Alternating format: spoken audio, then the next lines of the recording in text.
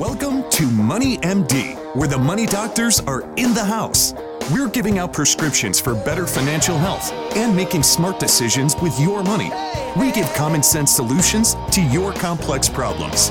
And now, here are the doctors. Well, Matthew, we got another beautiful spring week here. Kind of getting into vacation season. It's an exciting time of the year here in into May, June, where summer kind of officially starts with Memorial Day. Yeah, it is. It's been really nice weather too. It hasn't been too hot, not too muggy. It's a fun time of the year for sure. Been a wonderful spring, really has. Yeah. And what about the PGA Championship? I don't know if you saw that last week. Yeah, that was crazy. And the biggest story besides Brooke Koepka being unflappable and winning his fifth major, tournament, third PGA Championship, which is historic and pretty amazing. But besides that, there was this PGA Club Pro that played in it. I don't know if you've heard of him. I think his name was Michael Brock, I think. Okay. And so he's from California, and he made the cut. I mean, he qualified for it, which PGA Club Pros can. They're not tour pros, but they get to actually try to qualify. And he went through 3 or 4 tournaments to do that. He qualified, and then he made the cut on Friday. And then he proceeded to shoot about even par. I think he ended up maybe 1 over par the next 2 days. And so on Sunday, he came in 15th. Overall? In the PGA Championship. And so he's qualified for next year. Wow. Won $300,000, and he's qualified to play this week. Wow. In the tournament. So amateur. I mean, well, he's not an amateur. He's a good pro, but he's a club pro. He just teaches golf for $150 an hour. He's just a normal club pro that you'd have. I would trust him as a teacher now. Yeah, a mini course. He's very good though. He's playing regional tournaments and stuff. Okay. But unbelievable story. And then to put the icing on the cake, he made a hole-in-one on number 15 on Sunday.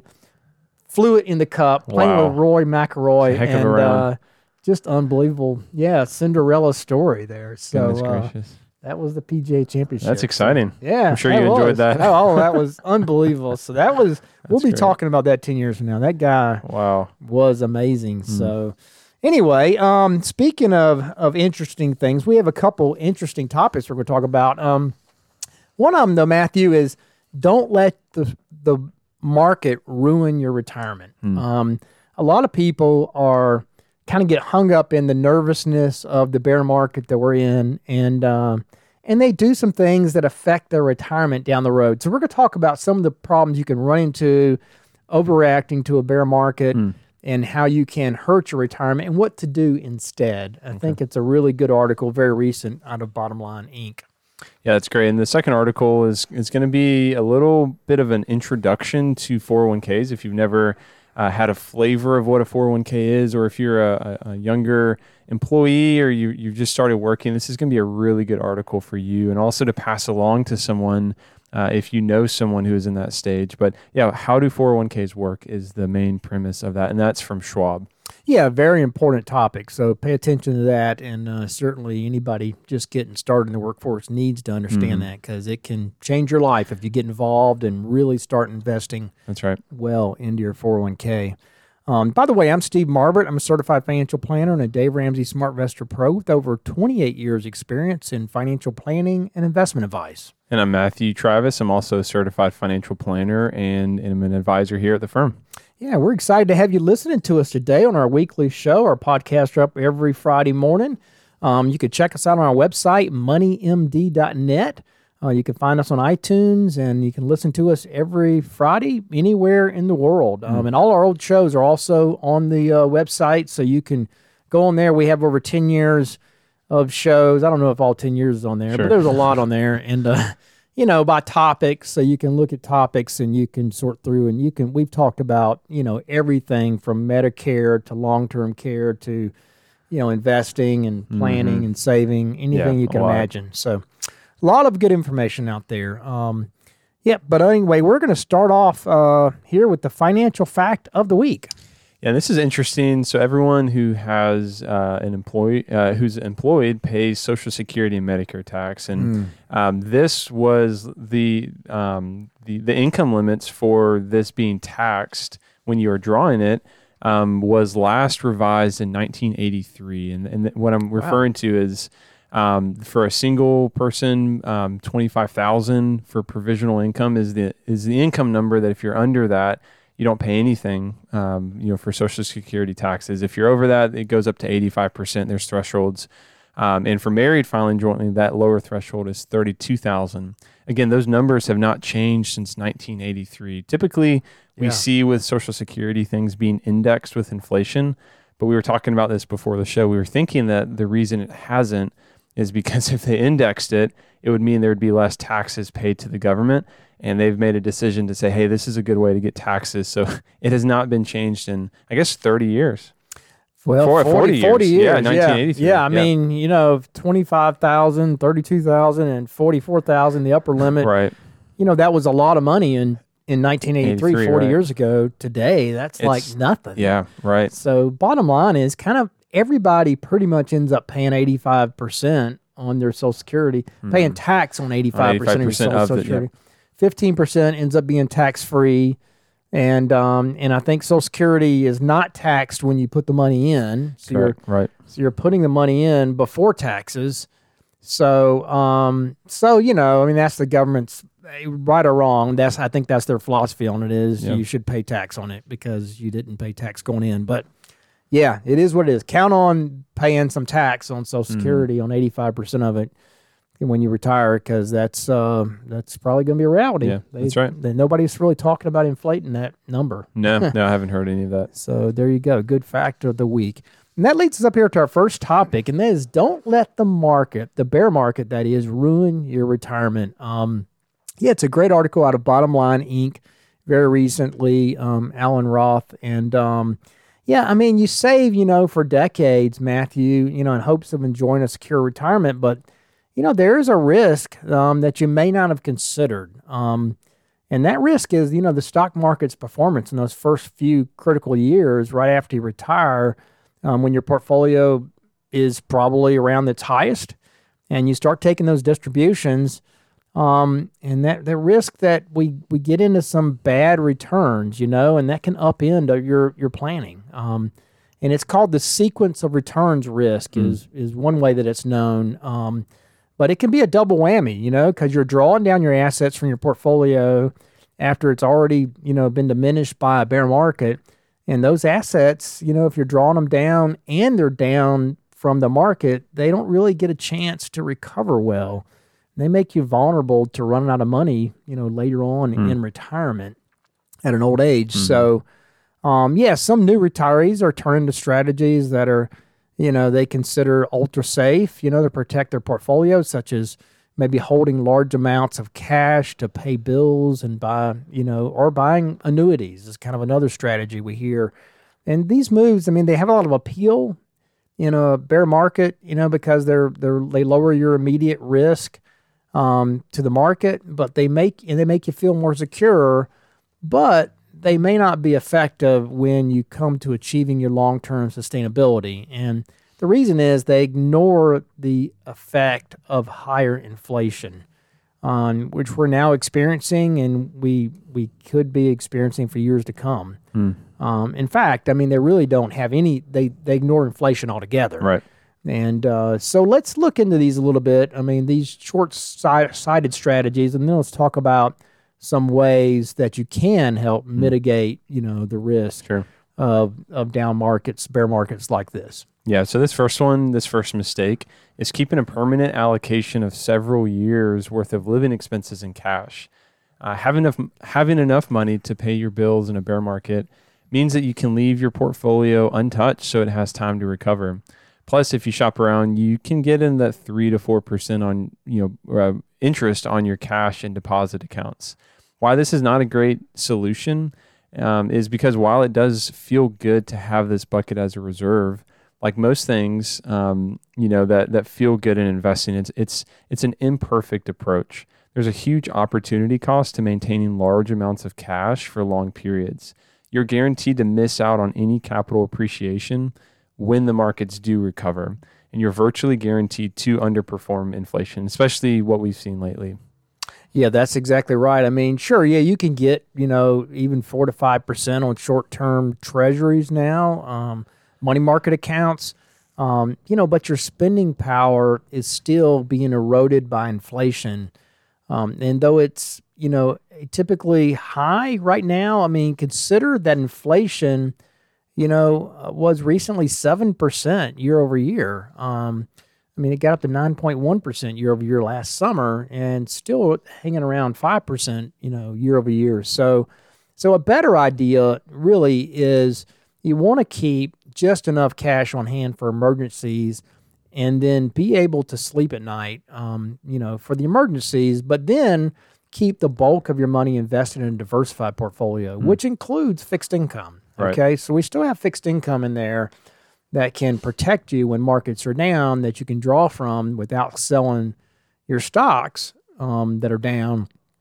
So, but when markets do drop, that fixed income is available for rebalancing. And that rebalancing allows us to buy stocks when they're low, helping you to recover. So by leaving the fixed income in your portfolio, not having it sitting outside in cash somewhere, it's available for rebalancing. It can help you recover when markets are down. So you want to keep that working for you in your portfolio and available as part of the overall rebalancing strategy. Gotcha. So that's why that's a better strategy for that. Mistake number 2, Matthew, is buying an immediate annuity or a qualified longevity annuity contract, which allows you to defer the start of your income payments until you reach, old age or whenever you're ready. But, these annuities, they typically they're purchased from an insurance company. They have some emotional appeal because they offer some downside protection. They have some income guarantees for not outliving your money. But there's also some problems with them as well. Yeah, and these income guarantees, they typically do not increase with inflation. So over time, this inflation will erode the value of your future income stream. For example, in 25 years, the cash stream from a fixed rate, single premium, immediate annuity loses 52% of its purchasing power with a 3% annual inflation. That number goes up to 85% if the inflation is at 8%. So why not just get, one of these types of annuities that have an inflation protection or a cost of living adjustment attached to them? Well, insurance companies have stopped offering these products linked to actual inflation. Many offer a fixed annual increase, such as 3%, which will significantly lower your starting annual payout because they're essentially saying, hey, we're going to increase this and guarantee it. So you have to start at a lower amount for that present value to be the same for the insurance company. And while counterintuitively, these actually can further increase the risk if inflation does turn out to be higher than forecasted.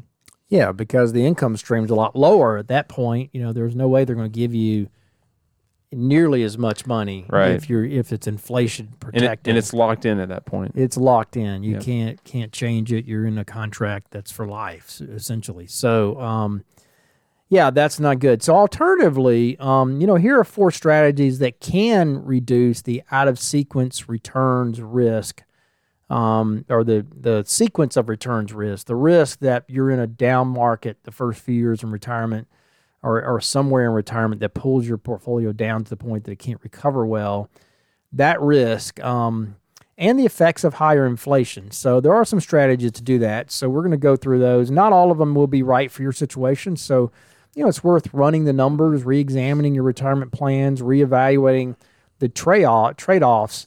But strategy number 1 is, just to retire slowly. Get a part-time job that offers some satisfaction. Work part-time, maybe in your current job, such as working, but you could work for a nonprofit, there's something you believe in. Just do something that's more satisfying, but obviously would pay less. But then delay full retirement, and that can yield multiple benefits, including, earning some income, while you have a bit less time to spend money as well. And so that can just set you up so that you kind of ease into retirement and you're not having to dip into your portfolio hard during those first few years in case the market is down. So that's one strategy. Another one is to create a flexible line item budget. Even if you have a well-defined spending rules in retirement, you also need to have a plan for how you're going to rein in spending if markets don't cooperate to protect your long-term financial viability. So you'll feel more in control, less deprived if you decide ahead of time which areas of your budget you're going to trim. Yeah, and so this is, very practical, but what would you do with that? So, we would recommend you create a spreadsheet. We like spreadsheets or a piece of paper, and, with categories for all of your expected expenses during the year. Non-negotiables such as basic living expenses, medications, mortgages, must be paid regardless of what the stock market does. Divide the rest of your budget into line items that include discretionary expenses that are priorities for you. And non-discretionary expenses that you can reduce if the market does get dicey and you want to reduce withdrawals. So an example would be, Steve, let's say you don't have grandkids currently, but let's say you budgeted $15,000 for travel annually. The stock market goes down and you wanted to cut that back. Maybe you and Kathy look at your budget and you say, hey, we still want to travel to grandkids, or we still want to do this thing that is a priority. So maybe instead of $15,000, maybe $5,000 is our number for travel this year. And you set aside that other $10,000 because it's not a priority and it's not non-discretionary. That would be a way that you could have this flexible budget to say, hey, we're working with what the markets give us. You would also need a line item called contingencies to cover unexpected expenses, such as a new roof or expensive dental work, or an emergency fund. Would be another way to say that. Exactly, that's right. Yeah, and if the stock market is way up one year, you can spend the usual amount for your budget for discretionary and non-discretionary items, but resist splurging. In other words, and otherwise you might just get used to that upgraded lifestyle, and it would be even more painful if you had to cut back in future years. But that's a good strategy. And the next strategy here is to delay your Social Security benefits if markets are healthy. Because maximizing your Social Security benefits by delaying them until all the way up to 70 is one of the best ways to deal with kind of the sequence of returns risk. Not only does your annual payout, for Social Security rise by about 8% per year for each year you delay after full retirement age, but it's the only lifelong annuity that you can get with annual inflation adjustments backed by the U.S. government up to 100% with up to 100% survivor benefit. Wow. So, Social Security is kind of unique. It is definitely unique in that way. It's something you can't buy on the open market. And so for married couples, the spouse with the greater Social Security benefit should consider delaying until age 70 unless both spouses are in poor health, or of course, unless you need the money, for retirement earlier. But the 2023 cost of living adjustment for Social Security benefits was 8.7%, the highest bump in 4 decades. That's a lot. Obviously, you can't get that kind of adjustment in annuity or anything else, right?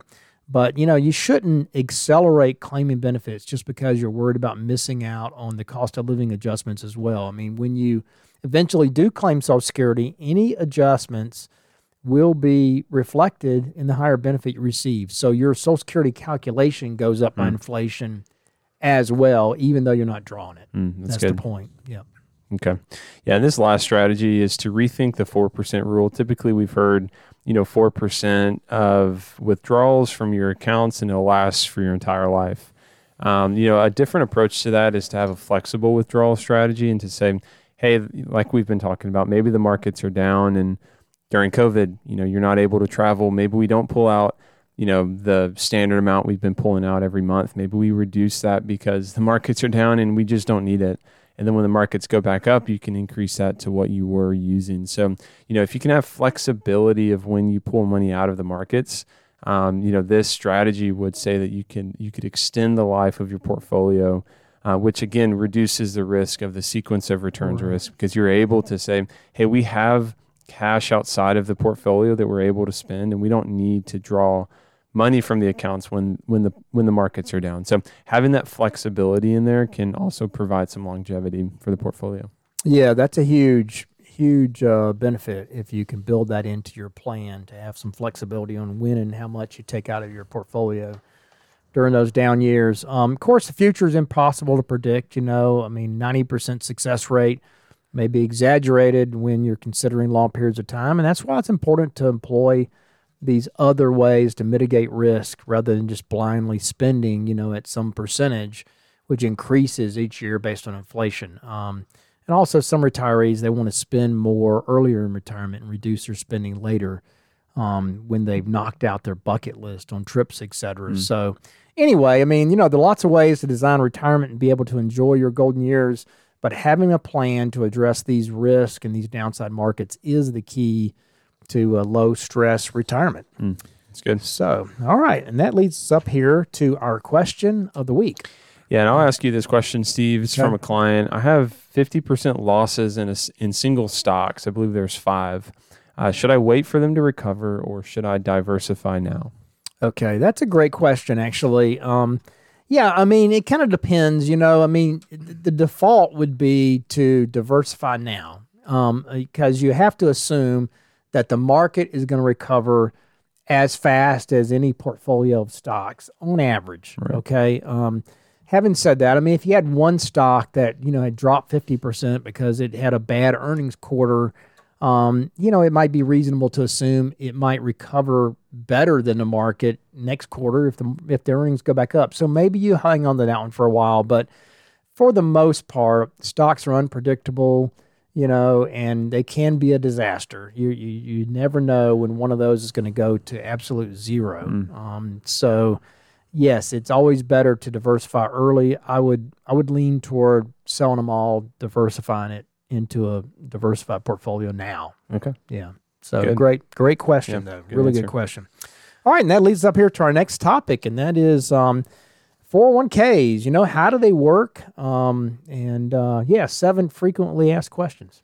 Yeah, so if you're like most Americans, when you think retirement planning, you may think of the 401k. After all, it's the most common type of retirement plan. However, even those workers who use 401k plans, they may not understand exactly how these plans work. So how does a 401k work in some of the logistics? We have some answers to those common questions.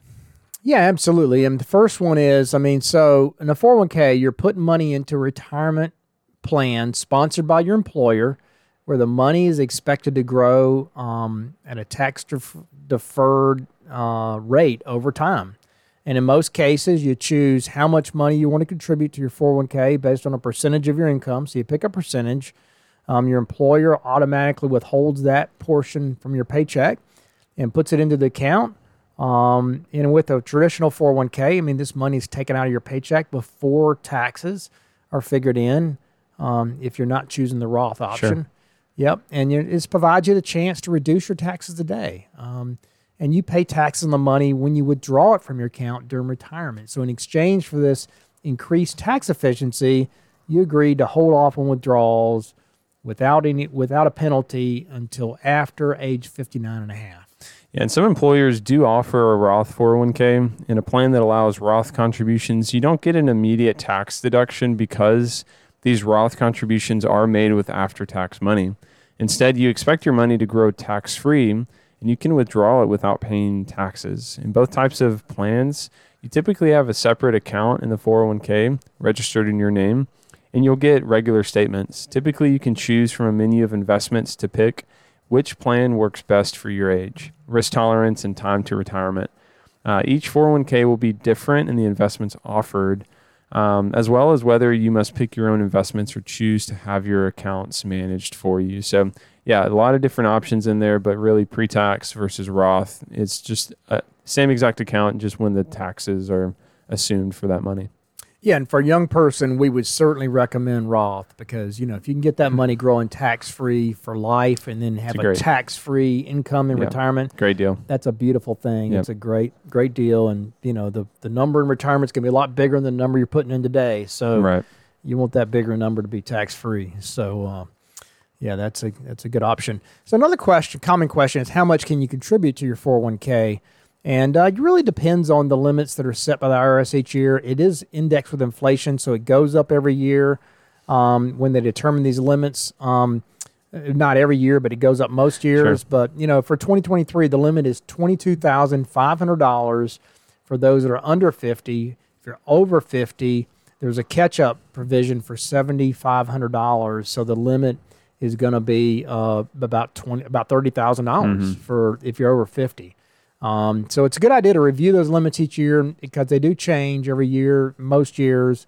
And if you're already contributing and you get a raise, you might want to adjust your contributions and get more in there. Yeah, in our profession, this next one we can't say free very often, but on this next one, Steve, we can say free, and it's just talking about 401k matching. So one of the most important aspects of a 401k is the effect of matching contributions made by your employer, which adds free money to your account. Typically, an employer match works by taking a portion of your contribution up to a certain percentage of your income and investing it in your 401k.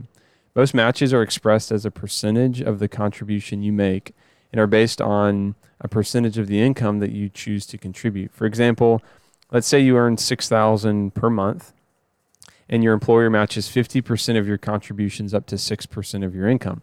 If you wanted to get the full match, you would add at least 6% of your income, which would be, $360 per month, and your employer would add in 3% of your salary, or about $180 per month, and as a result, you would be contributing $540 per month. So part of that is, again, employee, part of that is employer, but it is free. It is part of your compensation package. Yeah. Would definitely recommend trying to get the match if at all possible. Yeah, absolutely. You got to take advantage of that free money, no doubt. A common question that people ask about the matching is whether or not that counts toward your annual contribution limit. Good news is it doesn't. And in fact, there is a separate limit that affects the overall contributions. It's called the 415 limit, and for this year, it is $66,000. If you're under 50, if you're over 50, it's $73,000. And so that includes all the contributions from your employer and you. Some plans allow you to contribute after-tax money up to that 415 limit. And if you can do that, if you make a lot of money and you can put that money in above your $30,000 or $22,500 up to that 415 limit, that after-tax money can then be rolled to a Roth. A Roth IRA. That is, exactly. Wow. Right out of the plan. That is a great backdoor way to get a ton of money in a Roth very quickly. Wow. If you have a high income and you can afford to do that, you want to look at that. Great Absolutely. Yeah, that's great. And this next one, what is 401k vesting? And this is really important. If you stay at a job for, 1 year, 2 years, you may think, hey, I've been contributing. Let's pull the 401k over. Your contributions will roll over. They're automatically 100% vested. Your employer match or employer contributions may or may not be vested. There could be a vesting schedule. So just understanding what the vesting schedule is. I think it can go up to 7 years for a vesting schedule. So just understanding what that is for your employer is important. Yeah, that's right. And what happens if I make an early 401k withdrawal? That's a great question. I mean, generally there's a 10% tax penalty if you're under 59 and a half. Right. And you make an early 401k withdrawal.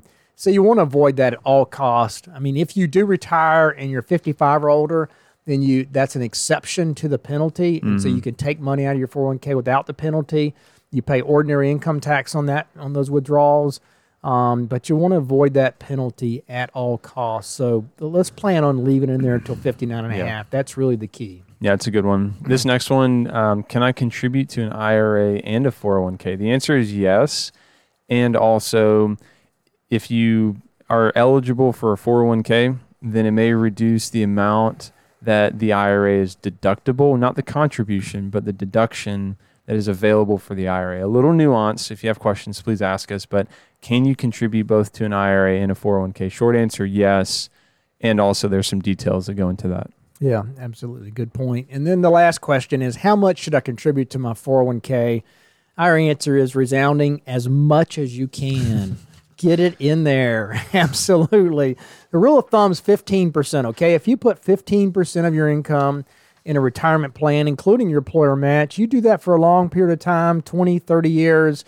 We've never seen anybody come up short for retirement who did that, okay? So that's a good target, good rule of thumb. But for most people, you're not going to put too much money in there. Just get it all in there as much as you can. It's a great way to save for retirement. Get some Roth money in there too, kind of balance the two. So when you get to retirement, you have some of each. You can manage your tax situation. It's a fantastic tool. It's the way to grow wealth. It's the easiest way is inside your 401k. If you have that option at work, take advantage of it. Get all the money you can in there. Yeah, so there you go. Good topic. And that leads us up here to our last thing, and that is the prescription of the week. And so the prescription is this. Real estate can be a good investment. We get this question a lot. Should I invest in real estate, and do like rental properties? And it absolutely can be a good investment. Our suggestion is don't do that unless you enjoy it, unless it's something that you're good at. It's not a passive investment. It's an active investment. It's an investment where you have to be involved. You have to manage tenants. You have to manage the properties. If you hire all that out, you probably won't make any money. So if you're going to make money in real estate, you got to be handy. You got to be able to go in there, do some upgrade yourself, maybe do your own painting. You got to be able to get tenants out when they're not acting right, they're not doing well. You got to be able to replace tenants.